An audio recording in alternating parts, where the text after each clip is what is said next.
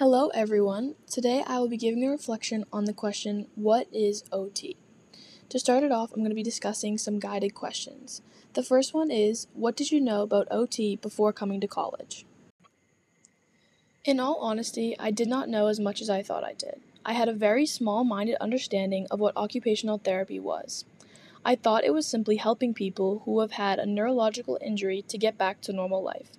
I was only really familiar with this aspect because it was what I had been exposed to. My grandfather suffered a stroke a few years ago and he needed an occupational therapist to help him be able to do everyday things again, such as hold a pencil. This was the only form of OT I had seen, so in my mind it was the only form that existed. Within the past week, I have learned that the possibilities and jobs of an occupational therapist are much more widespread than I previously knew.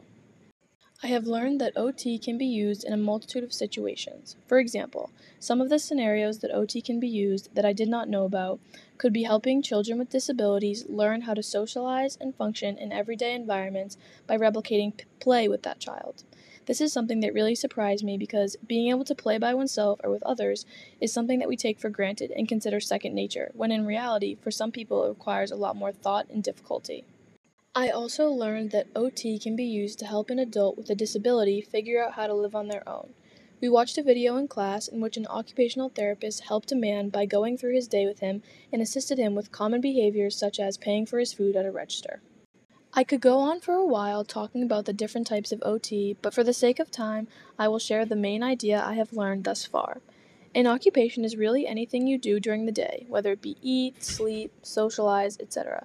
Therefore, occupational therapy is a unique form of client-centered care that helps someone with any sort of occupation they may encounter, and although it is not always going to look the same, it is whether or not it is helping the client that matters.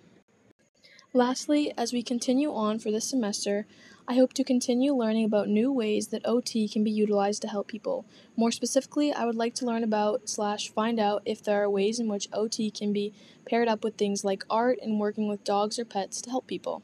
Thank you for listening.